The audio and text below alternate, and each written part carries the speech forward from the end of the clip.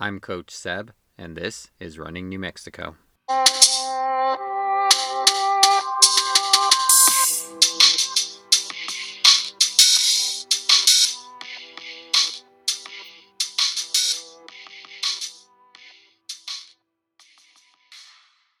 All right, joining me today is Andrea McCardle. She is a graduate of Ohio State University.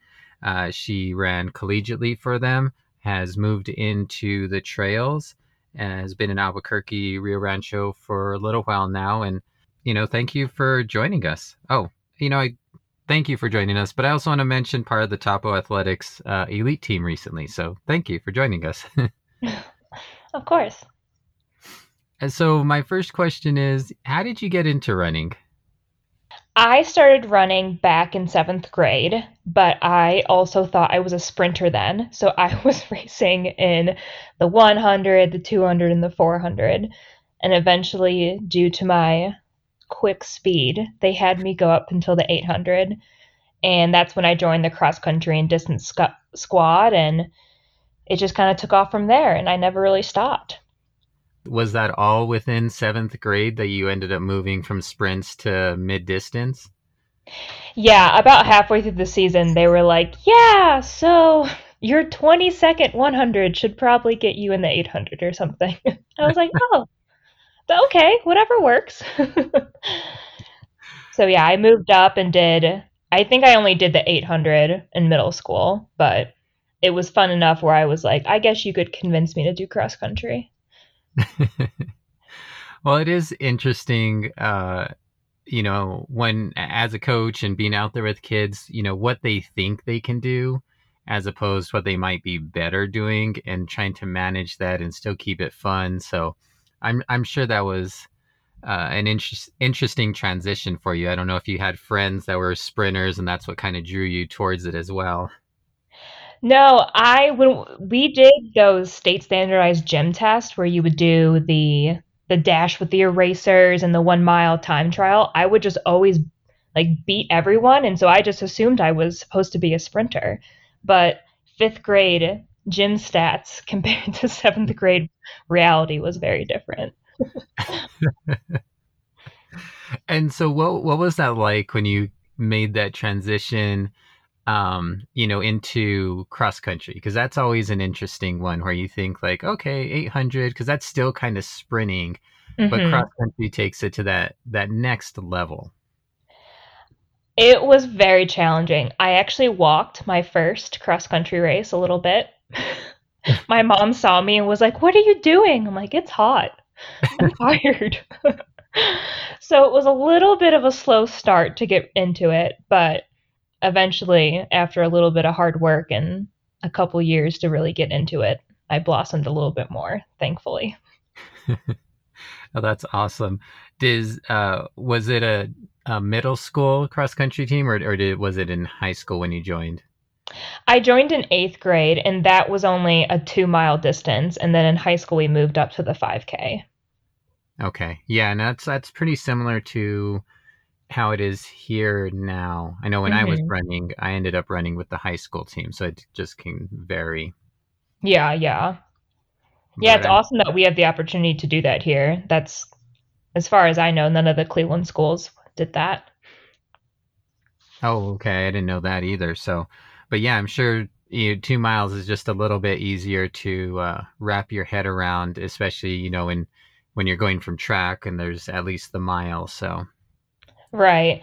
I do remember our coach had us run 3 miles one day at practice, and I was so mad. I could not believe they wanted us to run more than what we were racing. I was like, this is ridiculous, which now is very funny to me. But I, yeah, I really fought tooth and nail for that 3 miles. I'm like, this is ridiculous. I'm not happy with this. I can only imagine what training was like in high school then when you were probably running, several miles more than the 5K race distance. Oh, yeah. Eventually I got it and complied a little bit more. But yeah, the 13-year-old me did not understand why we would have to run further than the race at all. And so you said you kind of blossomed a little bit. Take me through high school. What was cross country and track like, in Ohio? Yeah, so freshman year, I started off. My high school coach always likes to say I'm the 10-minute girl. So my first race in high school was 28:52, and by the end of my senior year, I ran 18:48.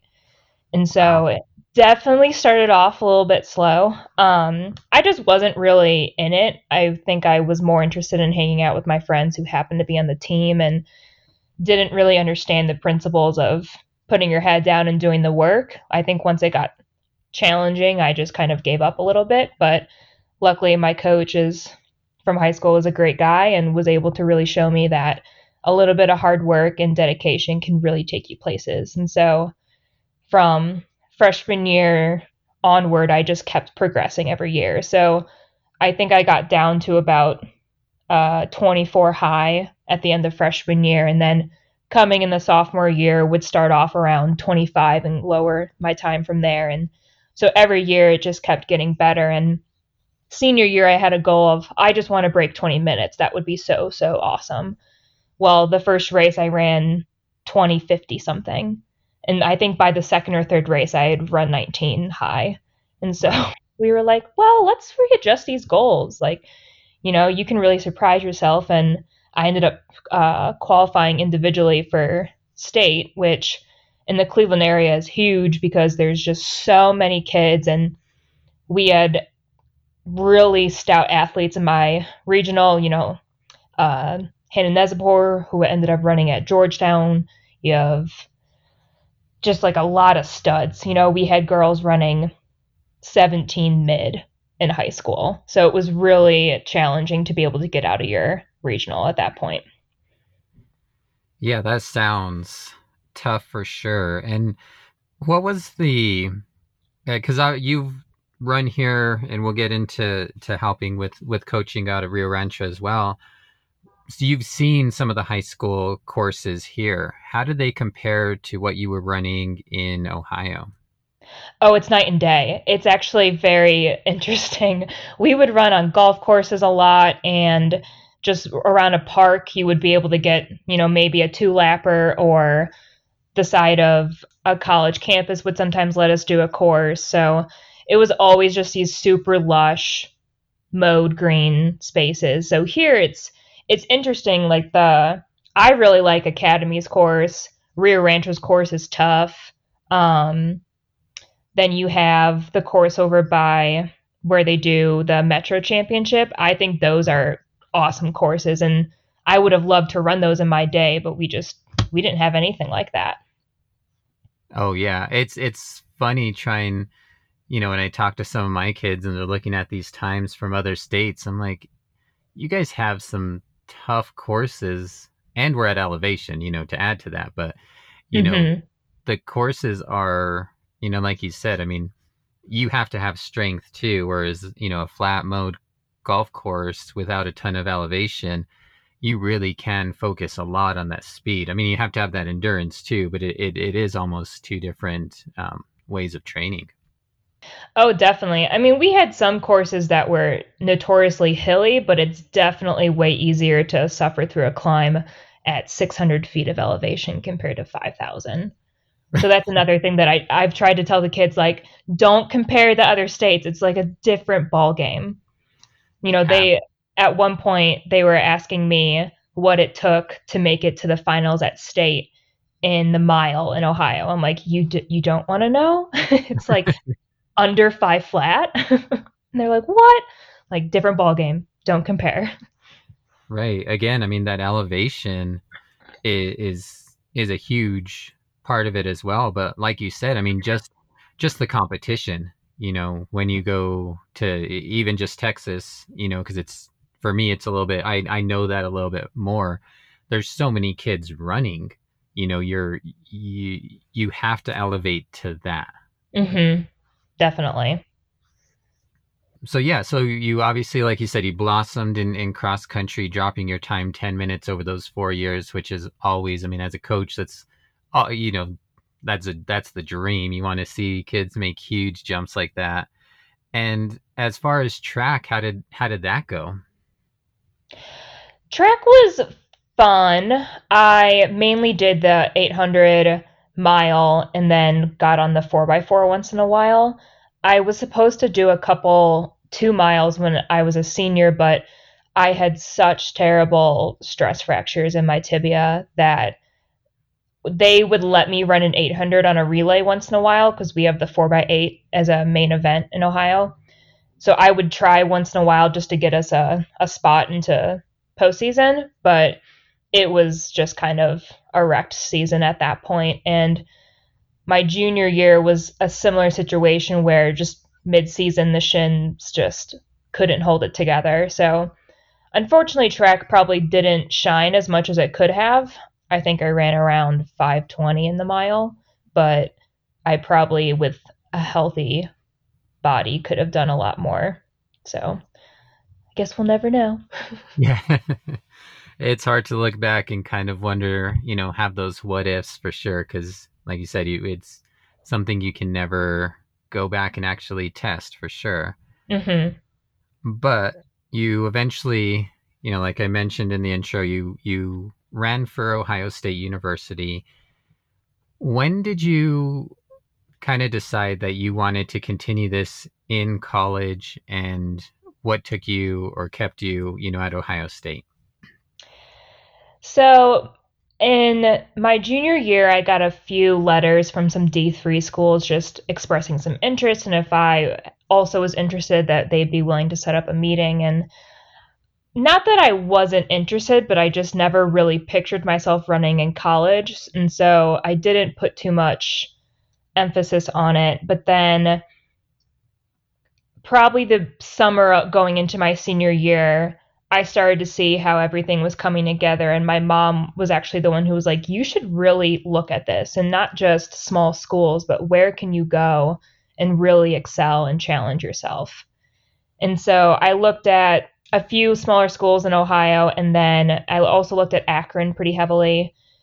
But a lot of my family has gone to Ohio State, and as an Ohio born person, it's, we bleed scarlet and gray. And so I really wanted to run at Ohio State. And I also knew that if for whatever reason running didn't work out, I would be very happy still being at that school, probably compared to the other ones I was looking at.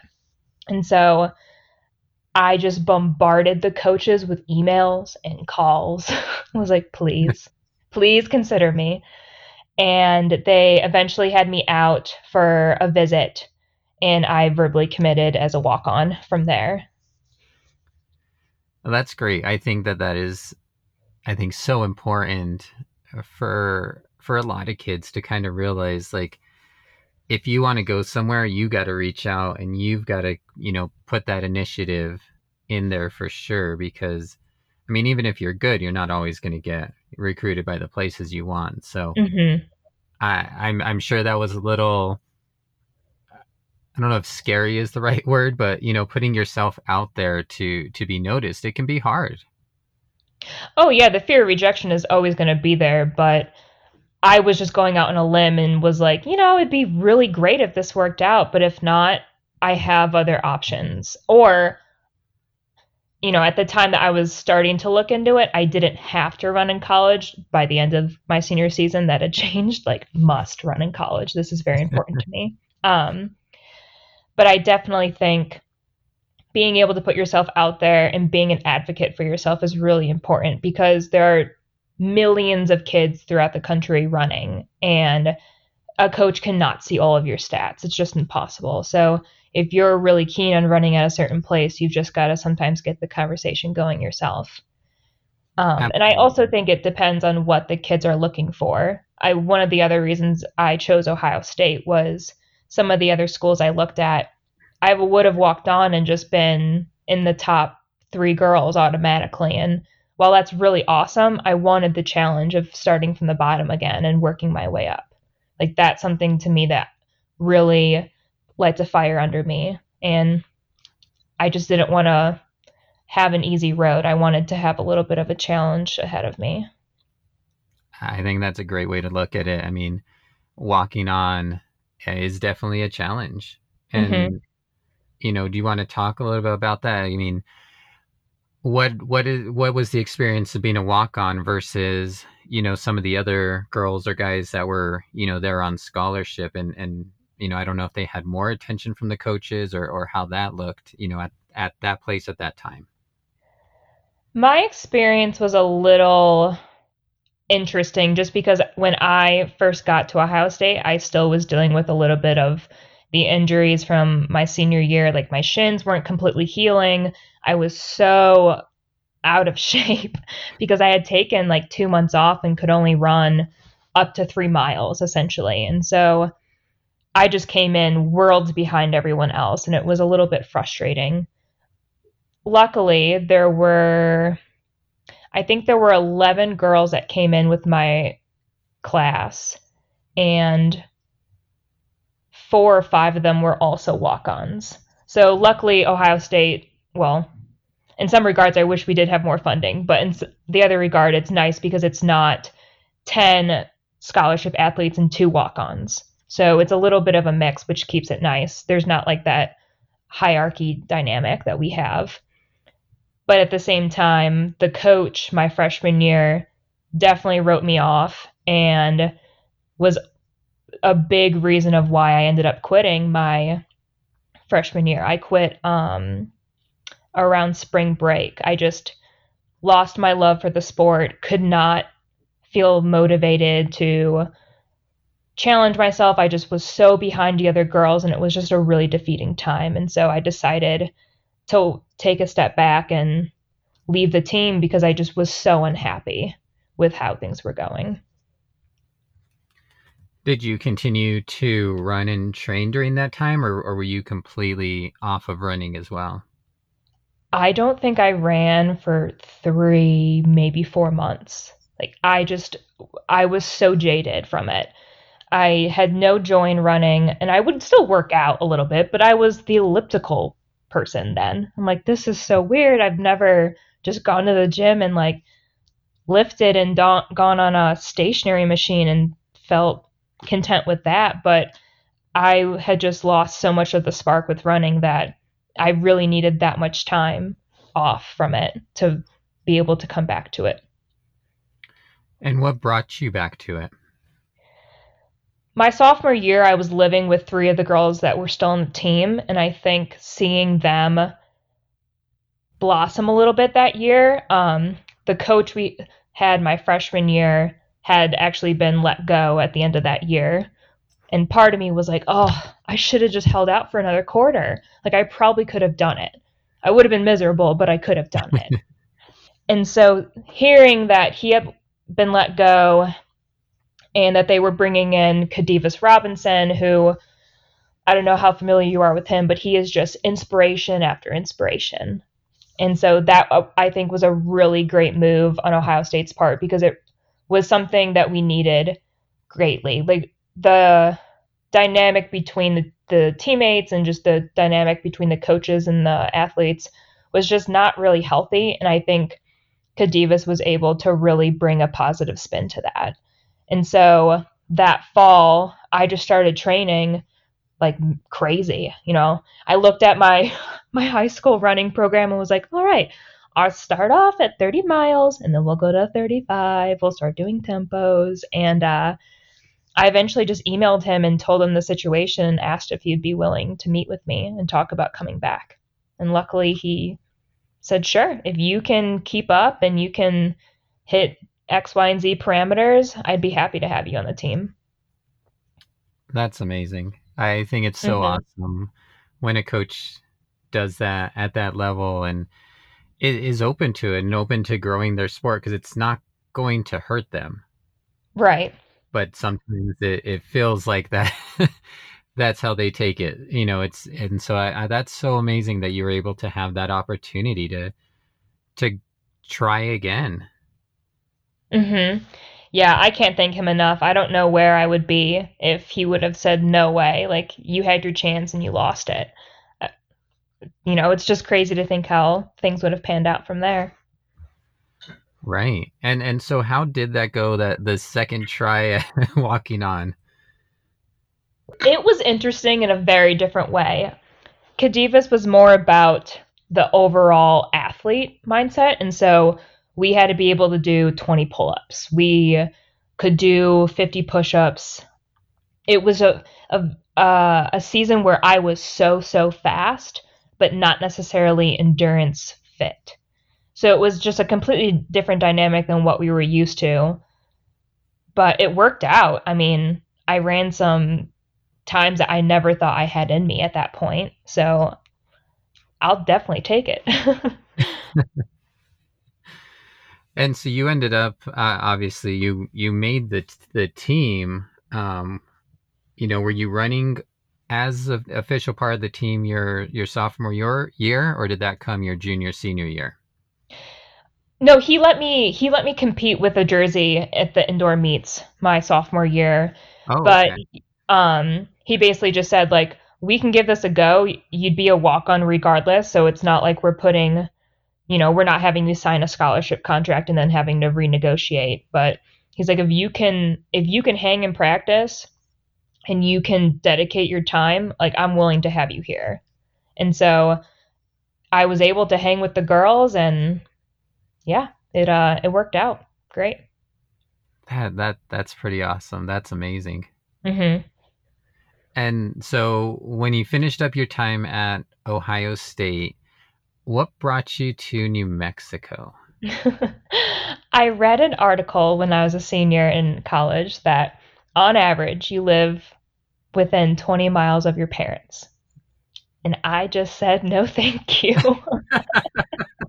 I mean, I love Cleveland, like absolutely love it, but I just knew I needed a little bit more.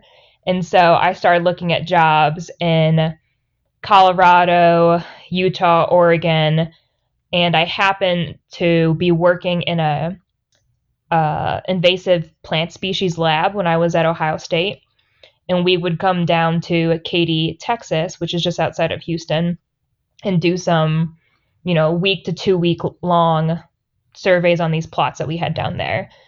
And when we would go down there, we would also meet a couple people from UNM that happened to do a postdoc together. And so at one point, so I graduated in December of 15. And that spring, I was just working as a lab tech for the same lab that I had worked on when I was in school. And he had mentioned that someone at UNM was hiring for a greenhouse keeper, and he knew I was trying to get out of Ohio. So he was like, I think if you applied, you'd have a really good shot. And I applied and moved 2 weeks later. Wow. Hmm. That is that's quick. Yeah, and it's funny because I kept telling my mom like I'm applying to out of state jobs. Like this is your time to prepare for this. But then once I told her I had the job, she was like, "Wait, so you're moving?" I'm like, "Oh yeah. No, this is all happening." And how much did you know about New Mexico at the time, and where you were, applying to and coming to? Oh, I had never even been. I The first time I came to New Mexico, I ended up changing a flight from California, and I either had to stop in Phoenix or Albuquerque, and I ended up having the flight stop in Albuquerque, and I was here for like 4 hours, and then I flew back to Cleveland. So I was like, well, I should probably see it before I actually sign a lease somewhere. And I saw it. I ate a really great green chili breakfast burrito and was basically sold. I mean, it is definitely different, from Ohio, a little drier, I assume. Yes, a lot drier, a lot more brown. Um, the one time I was flying home, I'm looking, and I was flying in the Chicago, and I'm looking down, and I'm like, there's no way we're over the lake right now. And then someone next to me says, those are trees. I'm like, oh yeah, there's so many trees back home. I kind of forgot. So very opposite landscapes, but I think that's why I appreciate it down here. Right. Well, and it was interesting. You said you were looking at places like in Colorado and Utah and Oregon, and those are very those places are known for being very outdoorsy, and obviously New Mexico is as well. And so, was that something like that you were kind of looking for? Was someplace that you could be outdoors and active as part of it? Yeah, I think the mountains have always intrigued me, especially I had never really seen mountains until I was in high school, and I was blown away. And so I've just always been intrigued by how beautiful the scenery is, and it is nice that people are so active. Like sometimes people from back home will ask me why I even like it out here. I'm like, it's just such a different lifestyle. Like there are so many different ways to be active in Albuquerque. Whereas we have a great metro park system back home and you have the Cuyahoga National Valley, but if you want to go on like a mountainous hike, you've got to go to the Smokies or go down the foothills of the Appalachian, down in like Hocking Hills, and it's not so readily available. So, yeah, that was definitely a big draw to have a more active lifestyle. And so when you got here, obviously you were working, and uh, I know you started working with Sal out of Rio Rancho, as an assistant. How did you end up finding that? Was it something you were kind of thinking about when you moved out here, as well as in your profession? So, I had a this like idea of wanting to do some form of coaching. For a while I thought maybe collegiate coaching could be really interesting and exciting, but I didn't have any experience, and so I wanted to work with some high school kids and see if that was interesting. And I actually was talking to Phil Keller, and he had mentioned that I should email Sal because to get to his school would have been like a 45-minute drive, and Rio Rancho's not close to Albuquerque, but it's a little bit better. And so I emailed Sal, and we had a little phone conversation, and it just ended up working out perfectly. And I've had a blast working with him. I he's pretty awesome. I Yeah. mean, I I had him on. I've known him uh, since he was a coach at Pecos. Actually, I think I first met him when he was running in college, and I was still in high school. So I've kind Mm. of had, he's been around my circle for a while, but I think he does an amazing job in coaching and building up his athletes for sure. And so I'm sure you learned a lot, obviously from your previous coaches, but spending time with him and working with him as well. Oh, I learned a ton. And what's really nice about Sal is he was willing to let the assistant coaches put input into what the kids were doing. It's not just his plan and his plan only. He'll talk to us and be like, what do you think about this? And that's really nice because it makes you really feel a part of the journey and not just riding on the coattails of someone else. So he's definitely been really great to work with, and it's never a dull time with him. And how did that work into your training? So I'm assuming when you moved out here, after finishing up kind of OSU and your eligibility, like you continued running through that time. Yeah, so the spring before I moved here, I was training for a marathon because obviously, as soon as you graduate college, you've got to do one. And I ran, well, I didn't finish that one. It was, let's see, I think it was 33 degrees and raining and 20-mile-per-hour winds, and I got hypothermic and just, yeah, it was all the things that could go wrong in one day. That sounds terrible. Yeah, it was rough. But I took a few weeks off, moved here, and then just started kind of getting back in the groove of training that summer. I was actually living out in Corrales, and so I had all those dirt levees to work off of, and that was super fun. And yeah, I basically just, ever since that block my freshman year of college, I've just been running as much as I can. And so what did that training look like as you started, becoming an assistant coach, a volunteer coach over at Rio Rancho? And were you doing workouts on your own and some with the kids, or how did that look? I was mainly using the practices as a way to get doubles in with the kids. Sometimes I would help pace the JV girls or the C team and just kind of help get them along. Like it's, set a pace and just have them follow me. But I didn't jump in many workouts. The one I do always jump in when I have the chance is the Huron Sioux time trial. It's a painful but amazing 3.5 mile loop out in Rio Rancho, and the last mile is this real gradual, steady climb that just sucks your soul, and that's always one that I'll jump in. So that's always a good one. That's awesome. I haven't heard of that one. Oh yeah, no, it's we do it before cross country starts in I believe February every year. So it's a standard one for sure. That's awesome. I love those standard, kind of loops or runs that, every team has, because they're just, I don't know, in some of those that they're just going to hurt, but you're familiar with them, so you can kind of go back and gauge yourself over, or gauge your runners, over the course of 4 years or year to year. So I think those are fun. Oh yeah, Sal has all the stats of the freshman fastest time on the boys and girls team, and then you can look back and see what you did the previous time. Like it's definitely really fun to be able to compare your efforts on that one. That's pretty awesome.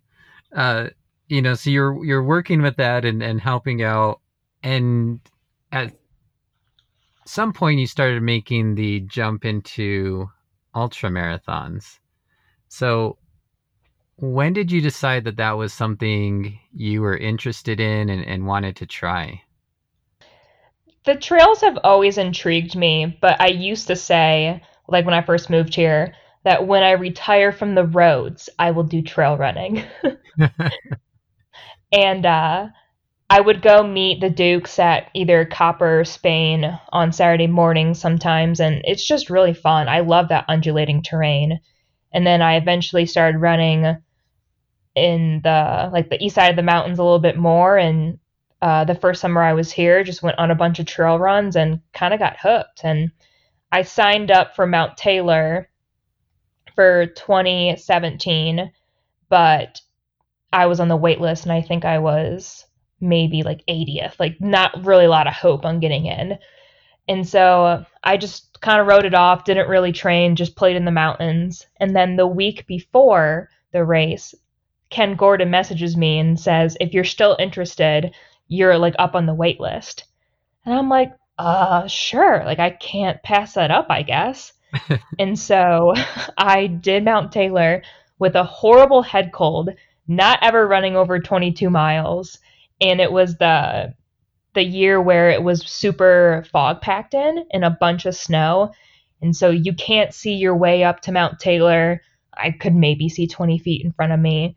So I'm just taking cold medicine and Tums and eating a waffle on just a trot up the mountain.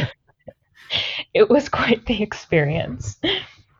I cannot imagine. I mean, there's a lot of stuff with the ultras that talking to people and trying to wrap my head around is just so partially intriguing and partially like, no, I would never do that.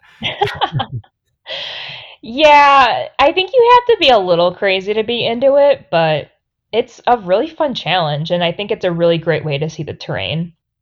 I mean, running has like taken me all over the place, and I've been able to go out to Virginia and all these races in college, and to be able to continue making these races more of destination points outside of that is really fun. I think that's great, and that's part of what intrigues me. And I mean, I absolutely love the mountains as well, and being able to explore. And I can't imagine kind of your first ultra, a 50K, and being surrounded by fog like that. It must have felt so surreal, especially with the head cold. Oh yeah, no, it was like a dream. And then I did the race again the following year and remember at one point saying to myself, this is what this looks like. So definitely was good to come back and be able to get a chance to see the views. I bet. And you, but even though you had a head cold, you still finished pretty high up there. And I think the next year when you went back, I believe you were the first woman, if I remember correctly, from the Ultra sign up site. Yeah, so I was third my first time, and then I won it the following year. That's pretty amazing. Yeah, I definitely can't complain about that. And so you had obviously been in Albuquerque for a little while. How long did it take you to adjust to the altitude, you know, to be able to then go and do something like an ultra where you're going up even higher? It took me a while to adjust to the 5,000 feet in the city, but I can't really say all of that is necessarily altitude just because I took so much time off and then moved here, so I was already working with being a little bit out of shape plus the altitude. But I probably started to feel really fit. So I moved here in June and I felt really fit come October. So I think that's a little combination. I would say the altitude started becoming more normal by August is when I started like doing workouts and not feeling like I was completely oxygen deprived. But then going up to these higher elevations, like for instance, Mount Taylor's all above, I believe, 9,500 feet, and then you go up to 11,300. And so that just takes exposure. Like you want to, before you're going into a race like that, you definitely want to have exposure to the high altitude because it kind of screws with your head and like you can get a headache really easily, or it sometimes can mess with your appetite so you don't want to eat and then you're calorie deficient. So the more exposure you have to those high altitudes, the better prepared you're going to be for a high altitude race. That makes sense. I can see that. And I'm sure, you talk with kind of this experience. You've obviously done a few of these ultras since then, and I know that Jesse Armijo, who I had on a couple of weeks ago, he talked about you being there as part of his crew for his recent 100 miler, and so how you've been able to coach with some high school students, but then being able to help out a friend kind of walk through like this type of thing. Like how much fun do you have being able to have these conversations and just help people grow in how they want to and reach goals that they want to get? Oh, I love it. I could talk about this stuff for hours. And being able to be a part of Jesse's journey to his first 100-mile finish was incredible. And it was really inspiring. I've never gone that distance, and seeing him being able to overcome triumphs, and you get into some dark places when you're in 100-mile, but you also have to know that there's light on the other side of that darkness. And so, like, Jesse was in a really bad spot coming into the last aid station. Like, I'm pretty sure I was like, yay, 10 more miles. And he did not say anything to me. But then we left that aid station. He was on a mission. So, he might have been in a low 20 minutes prior, but once he kind of got to that last aid station and knew we had to just get home, he was ready to go. So it was really great being a part of that. And I think some of my friends who have never done the ultra side, I'm always encouraging of it because, yes, it's a lot further than what they have run, but it's a completely different experience. You're not running your marathon pace for an extra couple hours. Right. So, and you have like such beautiful scenery around you. Why wouldn't you want to enjoy that? Yeah, I think it's something that everybody should experience. I plan on experiencing it at some point. Don't know if I'll ever do 100 miler, but like you talked about those dark places, and when you're running even just a mile, if you're going all out, you're going to have moments in that 4 minute, 5 minute, 6 minute, 10 minutes, however long it takes you, where you're like, why am I doing this? I want Mm-hmm. to stop. And I can't even wrap my head around now think about that for 50 miles or 62 or 100, and you're going miles thinking this, and then all of a sudden a switch flips, and now you're like, okay, I'm good again. I'm not, like, not good, but I can finish this.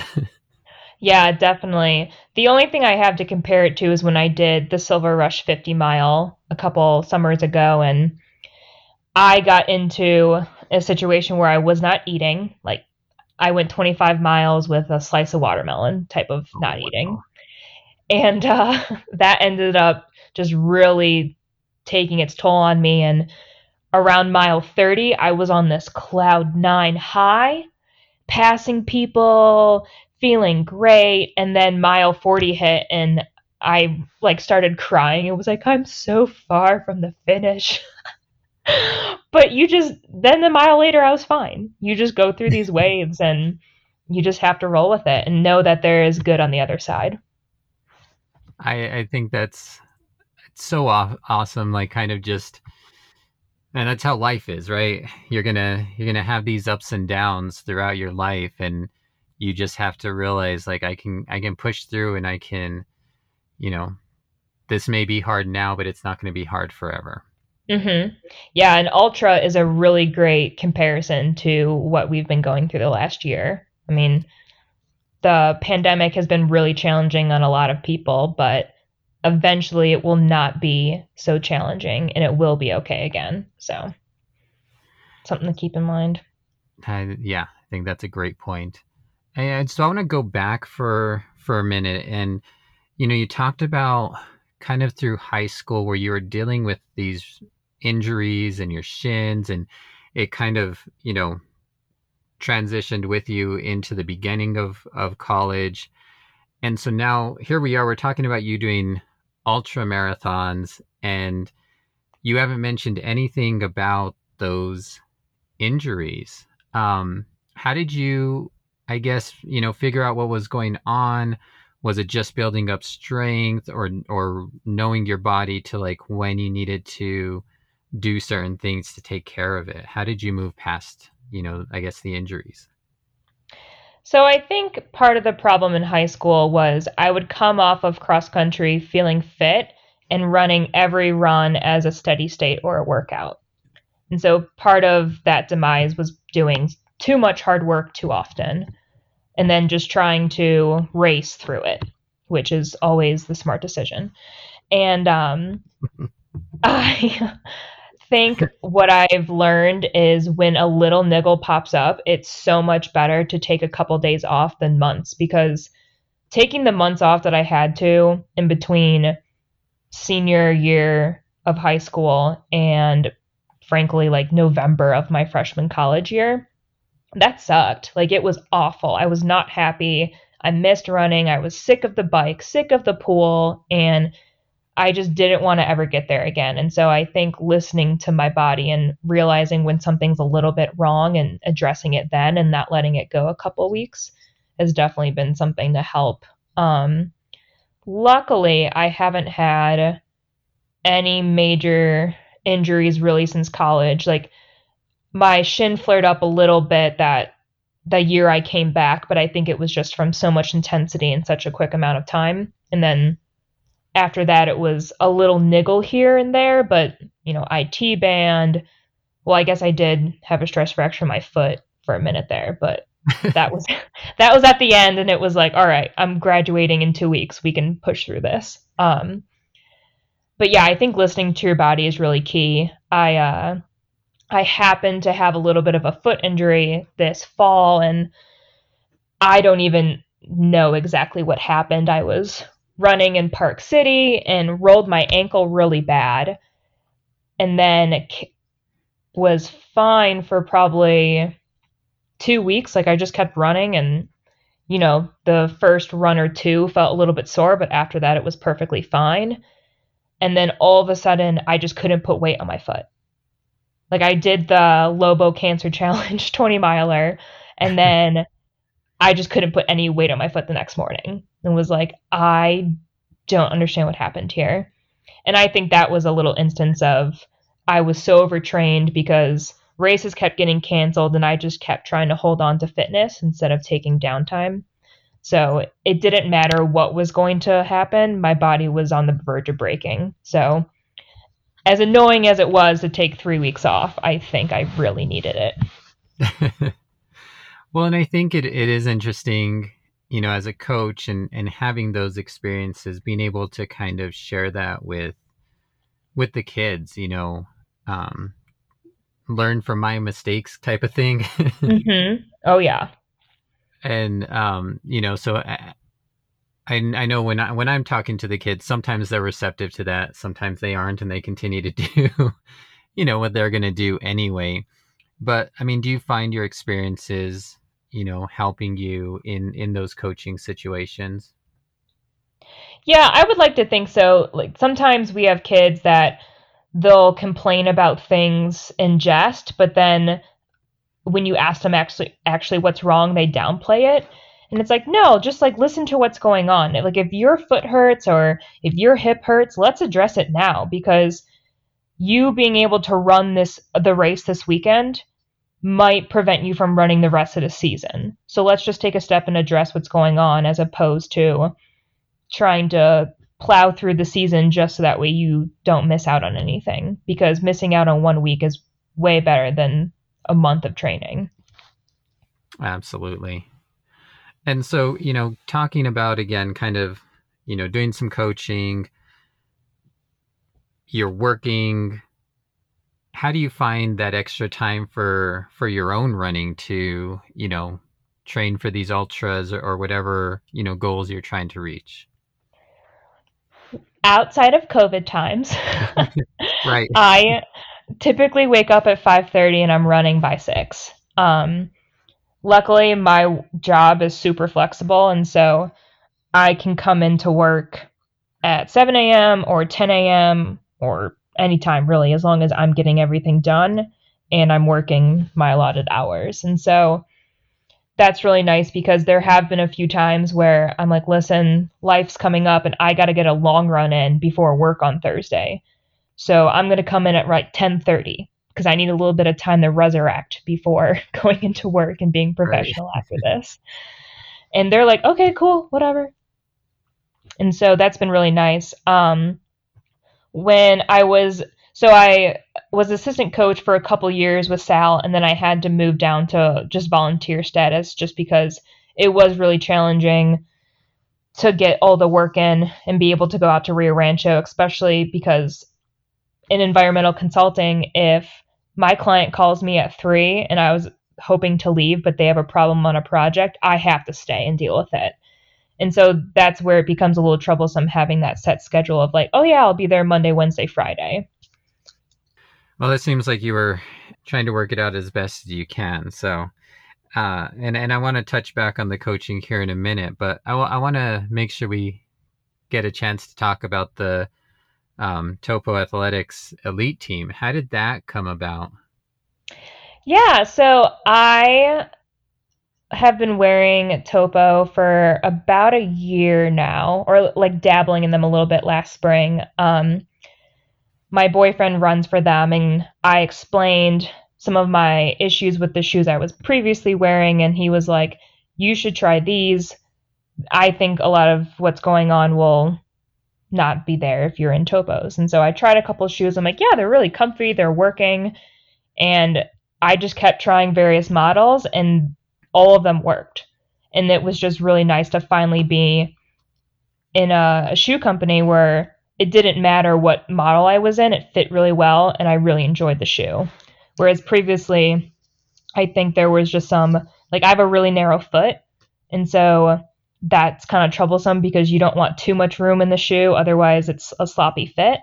Right. And so being able to find a shoe company that kept the wider toe box with a great fit in the midfoot and the heel was just something I couldn't pass up. And so we started kind of talking to them a little bit about what I could potentially work out. And luckily they were able to, offer me a contract. And so I'm pretty stoked about it.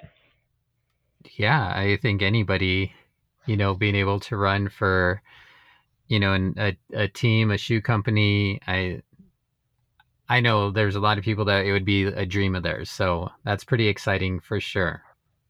Oh yeah, I mean it's a dream of mine. I think you have those little goals of like, oh, it'd be really cool to be sponsored, but as much as like not that this is like a self-doubt moment, but it's really hard to be like, will the timing work out? Will I be able to hit the right race at the right time and have the company recognize me? And so it's just really great to know that it's like worked out, and we can only go up from here.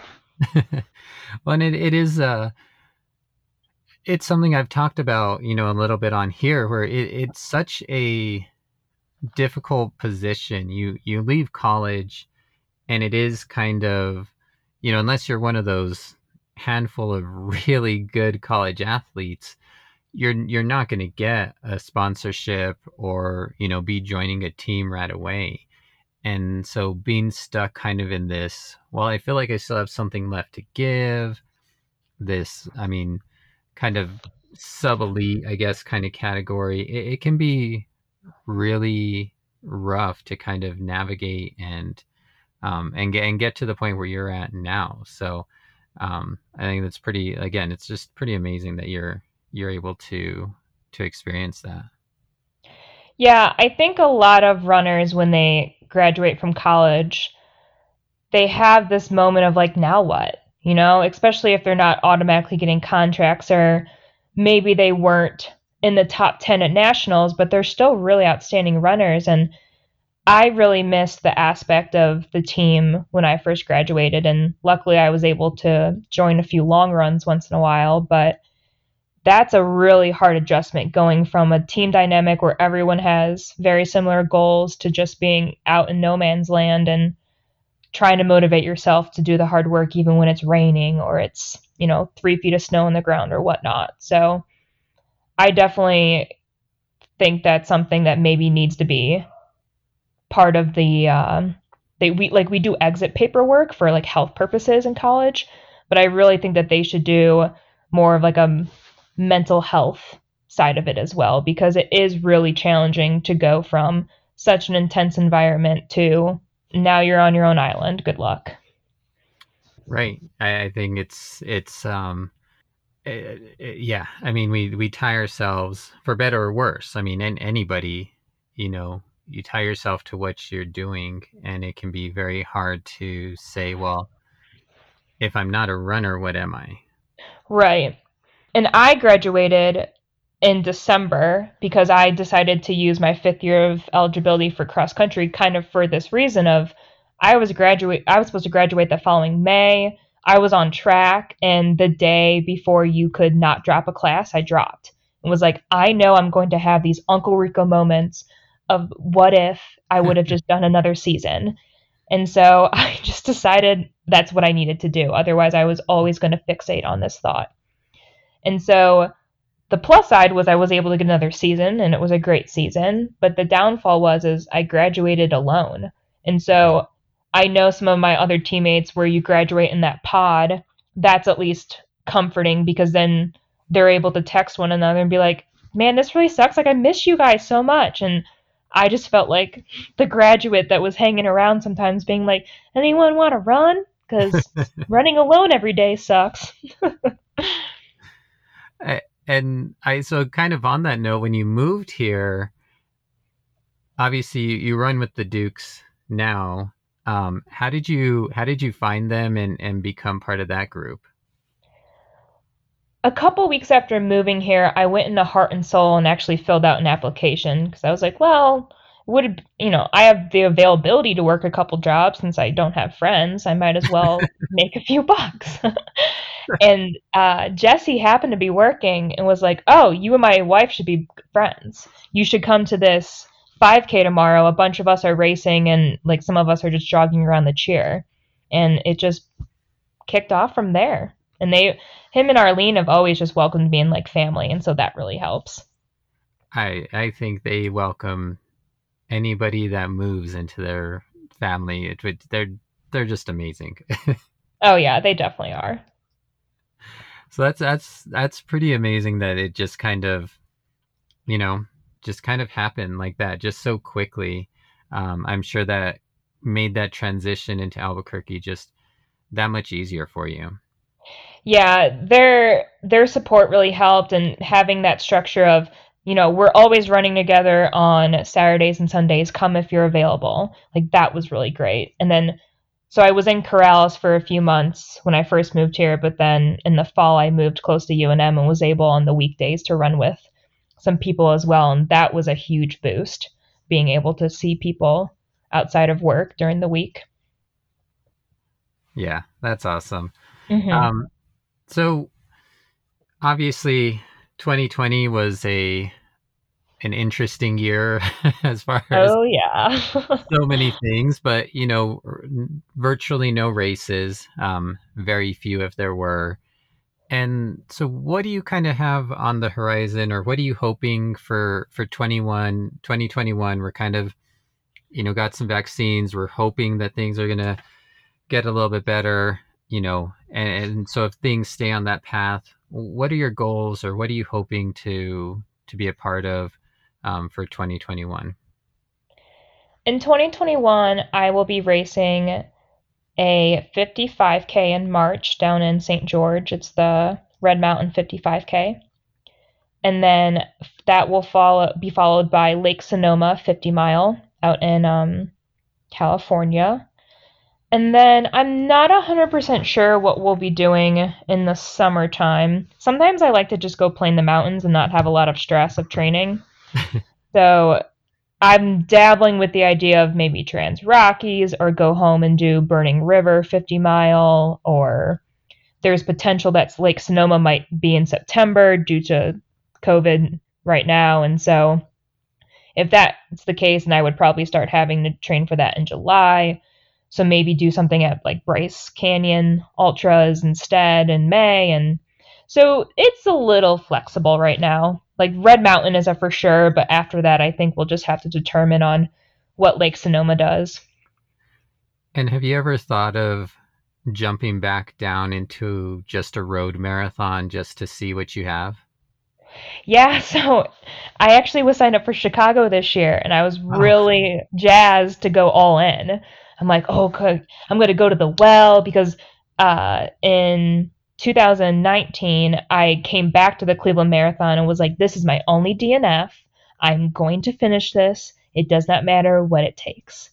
And I was so fit, but of course, it was like 85 and 100% humidity and oh, just yeah. So around mile, I think 18, I looked down at my watch and was doing the math. I'm like, so if I go to the well and then dig some, I might break 3 hours. But I also have a 50 mile in 5 weeks. So why not go play in the sprinklers that people have set up in town and just ride it in? And so I ended up running like 309, which I can't be upset about. But it was kind of like, oh, if only the weather would have been 60 degrees like it said it was a week out from the race. But yeah, I would love to jump in another marathon. We actually were just talking about this yesterday of how to try to fit a fast marathon into a build up. I obviously couldn't do it with a super climbing race, like for right. instance, like UTMB that climbs like 40,000 feet or something. I definitely couldn't run a road marathon in that build up, but something like Javelina or JFK where it's really runnable terrain, I think I could get a marathon in there. Well, I'll be definitely interested to see what comes for this year for you for sure. I think this is a good place to kind of wrap up. So I do want to ask you the same question I ask everybody, and that is, what are you listening to kind of get you pumped, get you moving, get you out that door, or, you know, just during the day? I have a playlist on my Spotify that is some very odd concoction of old Kanye, Eminem, but Lady Gaga, and then Kid Cudi. So anything and everything, really. The My Beautiful Dark Twisted Fantasy from Kanye West. That album's always motivating. But yeah, it's just a weird concoction of good music. I enjoy some Kid Cudi, and I've got some friends who they swear by that Kanye album for sure. Oh yeah, no, it's a solid one. So, all right. Well, again, thank you so much for your time. This has been a great conversation. I think there's definitely things we can dive into more. And I may have you on again here soon over something else you've got going on soon that just hinting a little bit at. And is there anything else you'd like to say before I let you go? No, it's been a pleasure chatting with you today.